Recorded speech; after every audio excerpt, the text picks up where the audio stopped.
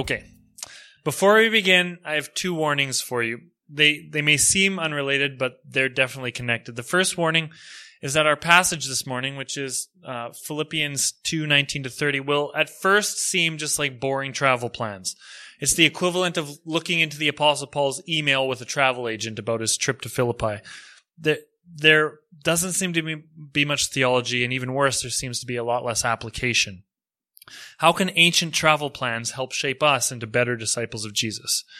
Some of the greatest truths, however, come out of the mundane, come out of the unsuspecting, come out of the tedious, come out of the commonplace elements of life, like travel plans. But that's our first warning. Our passage might seem uninspiring at first, maybe even a little dull, but stick with it. And now the second warning. Second warning is you are almost certainly going to see me cry this morning. Almost certainly. I may be able to hold it in. I might get a little leaky. I might even need a minute to compose myself, but it's not like I'm wanting to cry in front of you. That's not ever my goal. But I know myself, and I know that I'm almost certainly going to cry in front of you this morning. You've been warned. The reason that I know I will likely well up is because I'm going to play a quick video clip for you here in a couple minutes.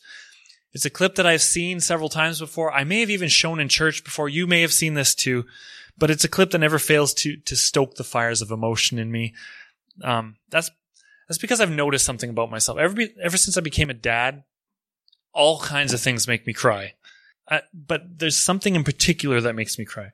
And that's honor.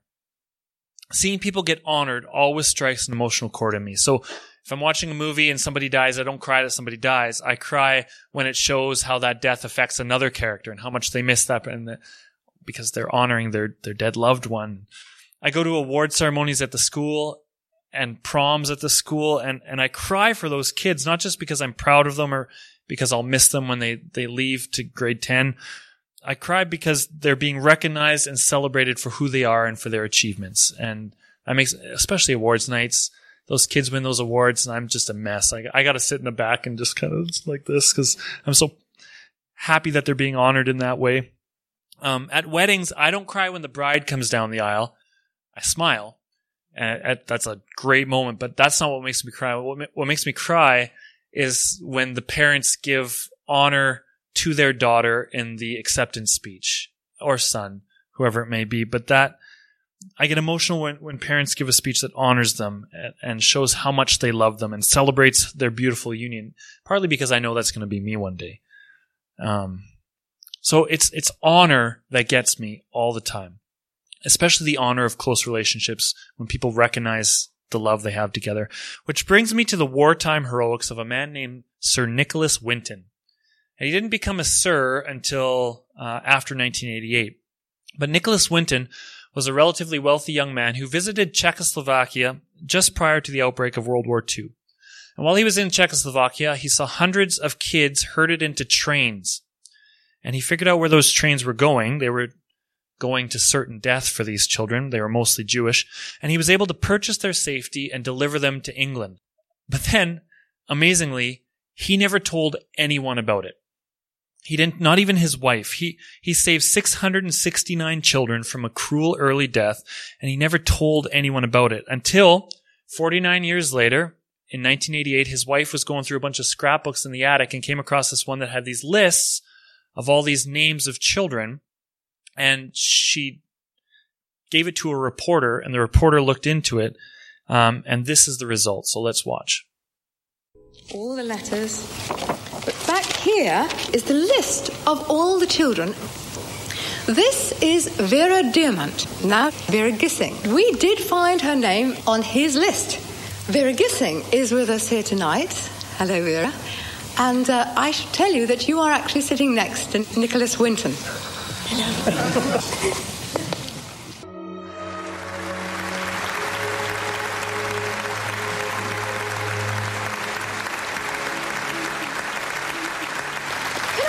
Is there anyone in our audience tonight who owes their life to Nicholas Winton? If so, could you stand up, please?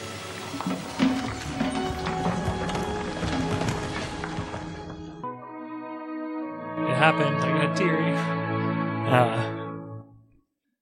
When men or women of honor, worthy of honor, receive the honor they deserve, that gets me every time. Sir Nicholas Winton was honored with his much-deserved appreciation for his selfless act, which saved nearly 700 innocent children from certain death at the hands of the Nazis. So he knew he got invited to this BBC program. He knew they would be talking about him. He had no idea that he was sitting next to this woman who he had saved. Another woman on his other side presented the little tag she had around her neck on that day and thanked him and kissed him on the cheek. And then most of the audience there that day was children he had saved, and he had no idea. That kills me. And so these people were given a chance to show their appreciation and to honor the man responsible for every breath that they take. Sir Winton did this at risk to himself. If he had been caught, he could have been punished. And he did it without any need for recognition of any kind. In fact, he went out of his way to not tell anyone about this. They had to find the story by chance and then track these children down. He didn't even tell his own wife, which, if Angie was here, I'd say, just imagine in 50 years what you'll find out about how great I am. There's nothing. But recognition of honor is a beautiful thing. In fact, I would argue it's one of the most beautiful things, and it gets me right in the feels. Which brings me back to the boring travel plans that our passage, from our passage that I warned you about earlier. It's an easy passage for us to skip over or gloss over without gleaning anything from it, but that would be, I think, a mistake. As we wrap up the second chapter of Philippians, I think we'll find a portrait of what should be considered honorable in the kingdom of God, and we'll find it in the lives of 3 honorable men and a bonus 4th honorable man, whose names are recorded in the book of life for all eternity. So let's read Philippians 2:19-30. I hope in the Lord Jesus to send Timothy to you soon, that I also may be cheered when I receive news about you. I have no one else like him who takes a genuine interest in your welfare. For everyone looks out for his own interests, not those of Jesus Christ. But you know that Timothy has proved himself, because as a son with his father he has served with me in the work of the gospel. I hope, therefore, to send him as soon as I know how things go for me, and I'm confident in the Lord that I myself will come soon. But I think it's necessary to send back to you Epaphroditus, my brother, fellow worker, and fellow soldier, who is also your messenger, whom you sent to take care of my needs. For he longs for all of you and is distressed because you heard he was ill. Indeed, he was ill and almost died. But God had mercy on him, and not on him only, but also on me, to spare me sorrow upon sorrow. Therefore I am all the more eager to send him, so that when you see him again you may be glad and I may have less anxiety. Welcome him in the Lord with great joy and honor men like him, because he almost died for the work of Christ, risking his life to make up for the help you could not give me. Now, there's no getting around it. This passage does feel like a bit of an interruption in the flow of beautiful, powerful theology that Paul's been laying down for the past 2 chapters. So it's theology, powerful exhortation, lessons, instruction, and then all of a sudden travel plans. Usually Paul inserts his travel plans at the end of a letter. You can read almost any of Paul's letters and you'll see travel details and accomplices listed at the end of it. But here he crowbars it conspicuously, right smack in the middle of everything. He began this letter by updating the Philippians about his circumstances, and then he addressed their own circumstances before instructing them on how to handle their difficult circumstances, their suffering, their oppression, and the way they're to handle those things is with unity, humility, courage, sacrifice, rejoicing, all those things we've been talking about for months now. But now, out of these authoritative instructions, he suddenly returns to his own plans. It's a little jarring, especially after the whiplash of Old Testament references we looked at last week. Old Testament, Old Testament, Old Testament, and then all of a sudden, here's my plans for you now. It seems to interrupt the flow of things. Why didn't he just leave his travel plans to the end as usual? Well, to begin answering that question, I think it will pay to look at these travel plans a little closer. As we said way back in January in the introduction to this book, Paul's writing this letter for 2 reasons. A, as a way to say thank you to his beloved Philippians for the financial donation they've sent to him.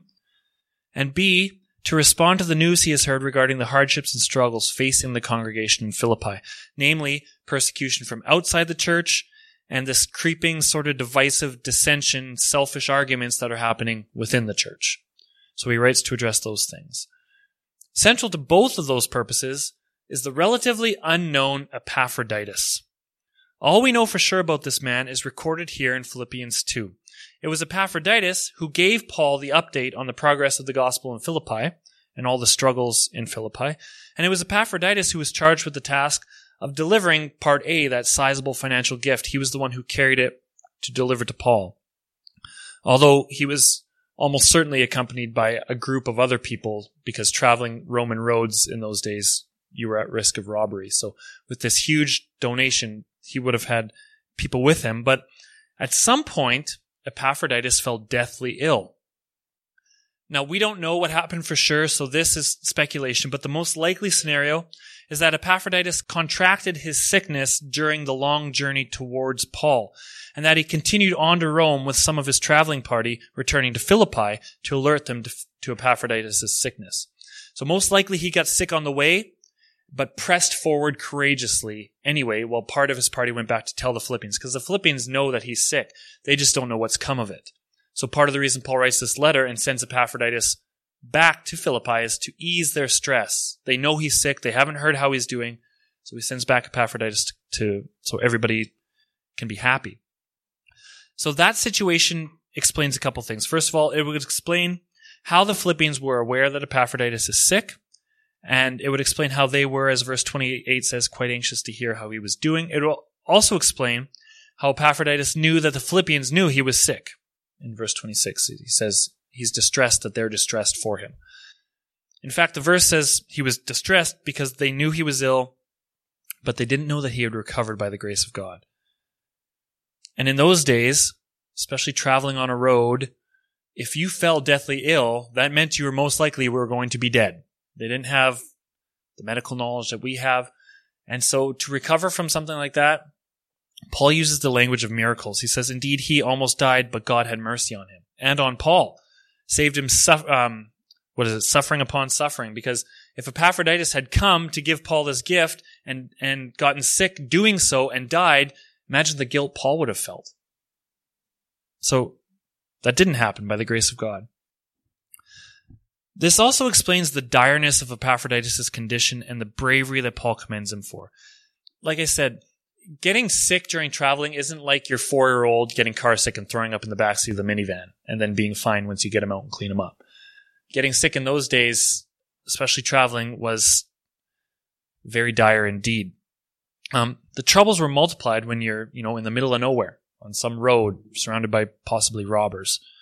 So it was a big deal that he got sick in this way. So if Epaphroditus did finish his journey to Rome, bravely risking his own well-being in order to complete his mission, and fulfilling his duties when he could have instead dipped into this gift that they're bringing to Paul, he could have used that money to make himself well and chose not to, for the glory of God and for the furthering of the gospel. Well, if that is the situation, then Epaphroditus is worthy of recognition and honor indeed, right? He risked life and limb to do this thing. It's a beautiful story. So Epaphroditus had carried the news and the offering to Paul, and it's Epaphroditus who in return carries the letter in return, which is this letter, Philippians, back to the Philippians. Sending him back to Philippi was an act of grace for both Epaphroditus and the Philippians, since they were deeply concerned about his health and he was deeply concerned that they were deeply concerned. Paul could have used the extra help in Rome. Things weren't going super great for Paul either, as he says in chapter 1. There's people who are attacking him, who are preaching the gospel for selfish reasons. So the gospel's spreading, but there's still some distress to Paul. He could have used the extra help. He could have used Epaphroditus. Instead, he sends that extra help back to his friends in Philippi with a gracious and eloquent commendation for Epaphroditus that alleviates any tension there may have been. They sent Epaphroditus to take care of Paul, and now, to their shock, Epaphroditus comes walking back into their church. So there may have been some people like, what are you doing here? We sent you to be with Paul. We know you're sick. We're glad you're better, but get back to Rome. There may have been some people who thought that. So Paul writes this glowing commendation to make it clear that no, I want Epaphroditus to go back to you. It's actually pretty selfless on Paul's part. So Epaphroditus went first, and Timothy was to follow later, after Paul knew about his own future plans. And he seems pretty sure that he's going to be released from prison, and tradition holds that's what happened. Timothy is a bit of a ringer for the early church. You know that phrase, ringer? A ringer is a star player who joins a team out of nowhere and leads them to victory.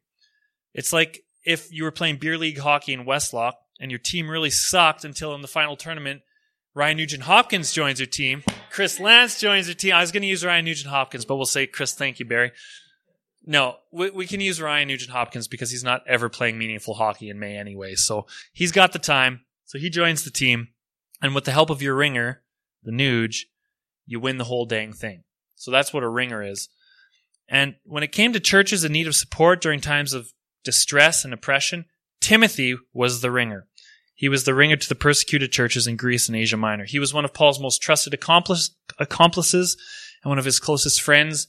And when a church was struggling, it was Timothy who Paul would send to calm the waters. Which is a really cool role to have. He would be arriving sometime after Epaphroditus to guide the Philippian congregation through their various struggles and sufferings until Paul himself could return to his beloved Philippi in person. So that's the plan. Now you understand the plan. Epaphroditus will go first. He'll bear messages. Timothy will come later to deal with the issues that Paul has set out in the letter of Philippians. And then Paul will eventually get there someday, hopefully himself. That's the plan. But of course, what's truly significant about this passage isn't the plan itself. The true significance of this passage is the honor and praise that Paul heaps upon those two esteemed friends and colleagues of his who are carrying out the plan for him. Listen to what Paul says about Timothy. I have no one else like him who will show genuine concern for your welfare. For everyone else looks out for their own interests, not those of Jesus Christ. But you know that Timothy has proved himself because as a son with his father, he has served with me in the work of the gospel. That's pretty glowing praise. There's nobody else like Timothy. He basically calls everyone else in Rome trash compared to Timothy because they're only looking out for themselves, which is what he had said back in Philippians 1, so that's not exactly news. Everyone else had selfish motives for their spreading the gospel, not Timothy. Nothing selfish about our Timmy boy. Everything Timothy does is for the sake of others whom he is serving and for the sake, ultimately, of Jesus Christ. Paul then basically calls Timothy his son because of his loyalty in serving alongside the apostle to spread the gospel of Christ. So speaks very highly, gives lots of honor to Timothy. And if Timothy is a son, then Epaphroditus is a brother, co-worker, and a fellow soldier, not to mention an apostle, a message bringer, and a servant. And all those 5 glowing terms are just in one verse. That's just in verse 25. Paul calls him a brother, co-worker, fellow soldier, apostle, and servant. Man, if any of you called me one of those things, I would be thrilled. And Epaphroditus gets all 5. Paul, who is suffering greatly, would have had exponentially greater suffering had God not shown mercy to his friend Epaphroditus. Along with being proof that it's possible to rejoice and serve God faithfully while also experiencing grief and sadness, which is something that I think we take for granted. Somebody can be sad, but also still filled with joy. They are not mutually exclusive. And Paul is demonstrating that here. Because he's rejoicing in the midst of all his struggles. If Epaphroditus had died, it would have been struggle upon struggle, and still he would have rejoiced. That is possible. Because joy has nothing to do with emotions. It has everything to do with our mindset of who we are in Jesus. It also proves just how highly Paul thought of Epaphroditus for his commitment to service over selfishness. As Paul writes in verses 29 and 30, Epaphroditus is to be honored because he risked his life to advance the gospel by helping Paul when nobody else could or would. Epaphroditus did, and he's worthy of honor for that. All of this together, all of these words Paul says about his friends, Timothy and Epaphroditus, is like Paul playing the videotape of Sir Nicholas Winton and having Paul join along with the Philippians in standing and giving them a rousing ovation for the excellent servants of Christ that they were. It's very lavish praise heaped on 2 very common and mundane kingdom workers for acts of selflessness and sacrifice and service. And that right there, that last phrase, heaping praise on selfless, sacrificial, servant-hearted kingdom servants, that right there is the reason why Paul suddenly inserts his travel plans immediately after telling the Philippians they need to do a better job of conducting themselves in a manner worthy of the gospel of Christ. That's why he crams these travel plans out in the middle of nowhere into this narrative. It's because Timothy and Epaphroditus are walking, talking, living, breathing examples of everything he has just instructed the Philippians about. He basically says, behave in this manner, and then he names two excellent leaders who are behaving in exactly the way he's just finishing telling them how to behave. So he says, do these things, and here's two excellent examples of young men who are doing what I'm telling you to do. That's why he holds them up like this. They are his sermon illustrations. They are like me showing you a weepy YouTube clip of some octogenarian getting a standing applause. That's what he's doing. They are his sermon illustration. They are his examples that Paul wants the rest of the Philippians to emulate in order to better bring glory to Jesus. Back in chapter 2, or we're still in chapter 2, back in verses 3 and 4, Paul wrote, do nothing out of selfish ambition or vain conceit. Rather, in humility, value others above yourselves, not looking to your own interests, but each of you to the interests of the others. That's what he commands. That's what Jesus, through Paul, commands the Philippians and the Clydians to do. Look out for other people, not just yourself. Timothy is held as a role model above all others in verses 20 and 21 for that exact reason. I have no one else like him who will show genuine concern for your welfare, not his own welfare, for your welfare. For everyone looks out for themselves, their own interests, not those of Jesus Christ. So Timothy is a shining example of someone who looks out for the interests of others, which is what Paul's instructed the Philippians to do. Epaphroditus, similarly, was looking out for Paul's interests when he delivered the offering at risk of his own health. He was more worried about Paul and about the furthering of the gospel in Rome than he was for himself when he got sick and still brought the offering to Paul. But then there's Paul himself. Remember back in the intro I said we'd examine 3 men and a bonus 4th? Well, Timothy and Epaphroditus are the first 2, but Paul is the 3rd man who serves as an exemplar for the Philippians about how to glorify God with your behavior and your actions. By sending Epaphroditus and later Timothy back to Philippi, he's denying 2 tremendously helpful assets that he could use for himself, and instead sends them back to Macedonia for the benefit of his friends who are suffering and need encouragement and need training. He too is looking out for the interests of others rather than his own interests, right? If you're in house prison, you have no way to care for yourself. It'd be nice to have 2 guys you trust there caring for you. But he holds them loosely. He lets them go because they're needed elsewhere. The act of sending Epaphroditus back for the purpose of easing the anxieties and concerns of all involved is further proof of his Christ-like attitude of valuing others above himself. So that's the first thing. Look out for the interests of others. Timothy, Epaphroditus, and Paul, they're doing that. They're looking out for the interests of others over the interests of themselves. Meanwhile, Epaphroditus exemplifies another lesson Paul taught earlier in chapter 2, a lesson on sacrifice. In verse 8, Jesus is praised for submitting to death, even death on a cross. Death could not halt Jesus' mission of selfless love for others. The same is true for Epaphroditus, who risked the last drops of health and safety to ensure the Philippian gift reached Paul. Paul relied heavily on those financial gifts. As I mentioned, if you're in a Roman prison, even house arrest, the state doesn't provide you with food, health supplies, sanitation. They don't do anything for you. You are completely reliant on the kindness of others, which, by the way, is why Jesus is so big on go to prisoners. That is another sacred calling. There's orphans, widows, immigrants, but right in there, go to the imprisoned. They have no one else to look out for them. No matter how terrible their crime is, care for them. They deserve dignity. So there's a lesson there too. But in refusing to cave to fear of death and in selflessly carrying out his mission of service, Epaphroditus becomes an honorable example of sacrifice for the sake of others and the sake of gospel, even in the risk of death, even in the face of terrible sickness and death. He did this thing. So he's a model for sacrifice. Moreover, just as God responded to Christ's obedience by exalting Jesus' name above all other names, so too does Paul urge the Philippians to welcome Epaphroditus back home with great esteem and honor. So Jesus humbled himself even to death. And what did God do? Welcomed him back and lifted his name up in honor. That's exactly what Paul is now doing for Timothy and Epaphroditus. He's saying, welcome Epaphroditus back and lift his name up in honor.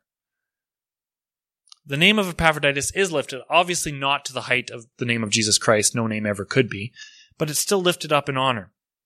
Timothy's name is likewise held up in high esteem. They are men, those are honors befitting men who serve selflessly and sacrificially, who tirelessly sought the good of those around them, even at expense to themselves, rather than selfishly or arrogantly or conceitedly looking out for themselves and their own wishes. That encouragement, that's the third thing that's being modeled here. That encouragement in honoring the name of deserving servants is a very Christ-like thing to do.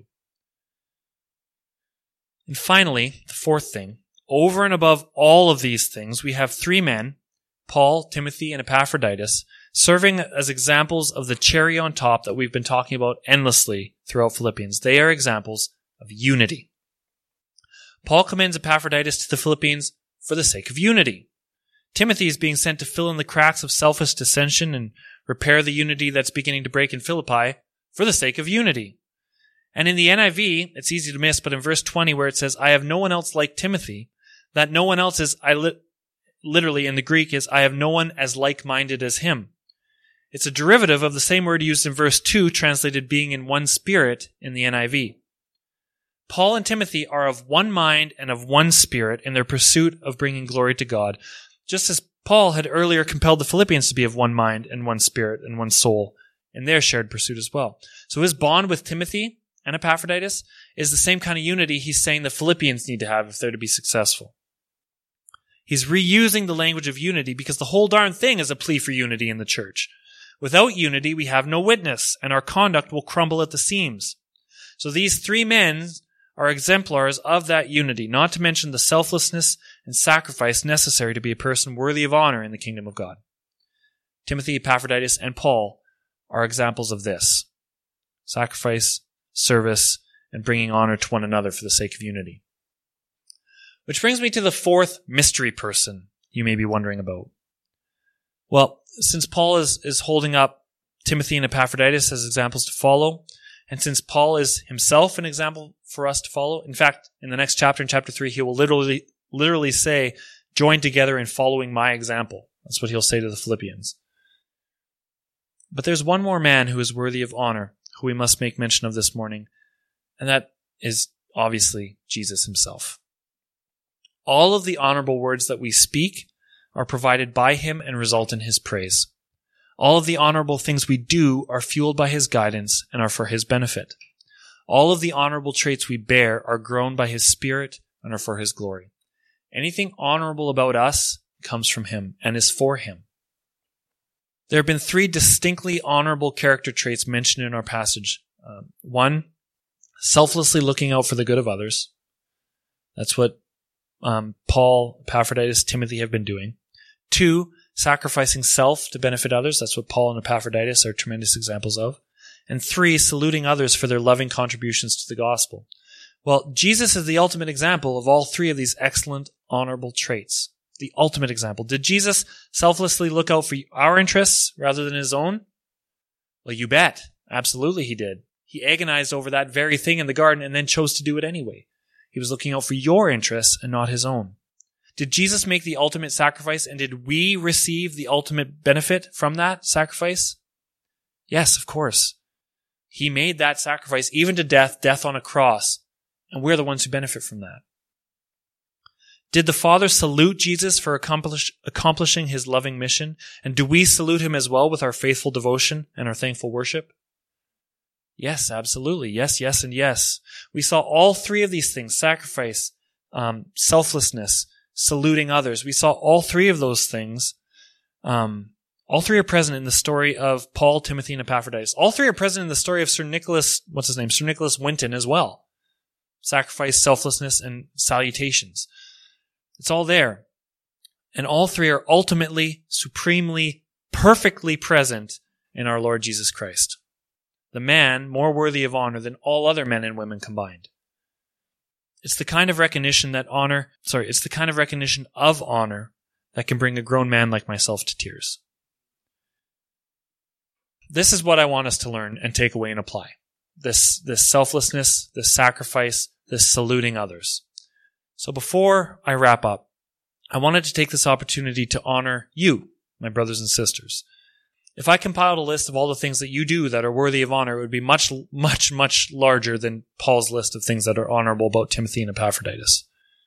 You are good people who are worthy of honor. Out of this conversation, I want you to know, and I told them that I would be sharing this, that Bill and Dale and I have been having conversations about the vacant co-chair position that we need to fill. Dale and Bill are men of honor. Horst, who filled that position for a long time, is also a tremendous man of honor. And it's a pleasure to work with these men of honor and their wives of honor, because you wives absolutely have a central role in all of this. It's a pleasure and an honor for me to work with such men of honor. We are hoping to present something to you as a church body in the coming weeks. That's our hope. There's some things that need to happen, but as we have these conversations, a few things have become clear. And one of the most beautiful things that's become clear is that there are so many of you who are very, very worthy of honor. So many of you already give selflessly, like it says here. So many of you make consistent sacrifices of time and money and energy. And so many of you do these honorable acts without need or desire of recognition or acclaim. You just do them because you know it needs to be done. There's nothing more honorable than that, than to serve and to sacrifice because you see it needs to be done and you don't need any praise, any acclaim for it. That's the most honorable thing in the kingdom of God. That is true servant-heartedness. And so many of you do that all the time. There are probably many I don't see, but there are many things that I do see, whether it's cleaning floors or preparing snacks or writing community messages or donating for missionaries or offering encouragement to others or leading Sunday school or 1,000 other things that you do for the kingdom. And you deserve honor for them. But suffice it to say, you are excellent servants, worthy of honor, each one of you. And I don't always see all of it. I see lots of it, and I'm so thankful and grateful for you. As I said at the beginning, some of the greatest truths come out of the mundane, the unsuspecting, the tedious, and the commonplace elements of life. Some of the best things come out of the most unsuspecting places. Those are the places where glory can be found, and that's where honor really gets a chance to shine. Not like me up here in front of everyone. I don't deserve a lot of honor for that because I'm doing it in front of everyone. It's when you do acts of service and sacrifice in the background, the mundane things, the tedious things that nobody will ever notice. That's when you deserve honor. That's where glory happens. Nobody, and here's the thing on top of all this, and I mentioned filling the co-chair position. Nobody ever needs a fancy title to be an honorable person who does honorable things. And Bill and Dale and Horst, when he filled that position, and Gordon, when he filled that position, they didn't do any of those things that they did because they had some title that was ascribed to them. Ever. In fact, all of those men are reluctant to take on that title for that very humble reason. Because it's not about titles. You don't need a title to do honorable things and to be an honorable person. All you need to be worthy of honor is to be selfless, sacrificial, and servant-hearted, as well as absolutely committed to the unity of the body of Christ. This particular body of Christ, as well as the larger body of Christ, for the sake of the body of Christ, to the glory of Christ the King. That's what makes you honorable. Selflessness, sacrifice, servant-heartedness, and commitment to unity. Looking out for others instead of yourself. And anyone can do that. And when a person gets named and is given that title, they will do so not because they have a title. They will do so because that's what they've always done. And the title is a recognition of that. And even if you don't get the title, and I know nobody's sitting here like, I need that thing. I want that real bad. I know you guys aren't like that. I know your humility. So even if the title doesn't come to you, I know you're going to continue to do these things because that's who you are, because you love Jesus very much, because the Holy Spirit is active in you. None of you need titles, as in like you shouldn't want them, and none of you need titles in that you don't want them. That's not who you are. And that's what I love about you. That's what I love about serving with you. You do it because it's right. There's nothing more honorable than that. So there are many excellent candidates for this vacant position, but the greatest thing of all is that we know you don't feel the need to have a title to keep being servants of Jesus who are worthy of honor. We know you don't need it. Many of you are deserving of some kind of title for something. But we know you don't need it, and that is a special thing. I know it's a little awkward coming from me since I have a title, pastor, and I get paid for my title. So I know I'm probably not the right messenger for this. But I try to lead in a way that demonstrates selflessness, sacrifice, and giving honor to others. I try to, and I don't always succeed at that. But whether you have a title or not, the most honorable thing is to be servant-hearted, sacrificial, selfless, without any need of recognition. Because you know who's going to recognize you in the end for those things? Your Lord and Master will recognize you for them. Well done, good and faithful servant. So, keep growing as men and women of honor. Continue to look out for the good of others first. Continue to make sacrifices to further the gospel and love your neighbor. Continue to point out the excellence you see in one another as brothers, sisters, co-workers, and fellow soldiers. Continue to be honorable and to bring honor to the one who is most worthy of honor, and that's Jesus. And continue to weep during cheesy Tim Hortons commercials so your pastor doesn't feel like the only whimpering doofus in the building.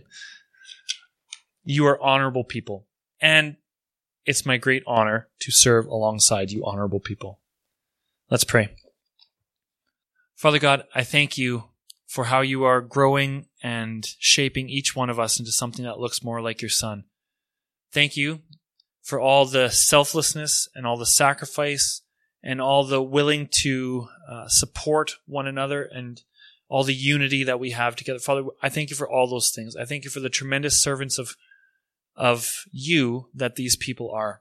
And it's an honor and a privilege to be among them and to serve with them. And Father, I pray that out of those honorable traits that they have, I pray that out of the unity that you're growing in us, that we would continue to expand your kingdom and further your kingdom and draw others in to the salvation that you offer. I thank you for all that these people do for Angie and I and for this community and for this church. I thank you for all the ways that they lay down their own lives to look out for the interests of others, and they are excellent models of you in that, Jesus. Thank you for the honor of being your family. I pray that we return that honor back to you because you are very worthy. We pray these things in your name. Amen.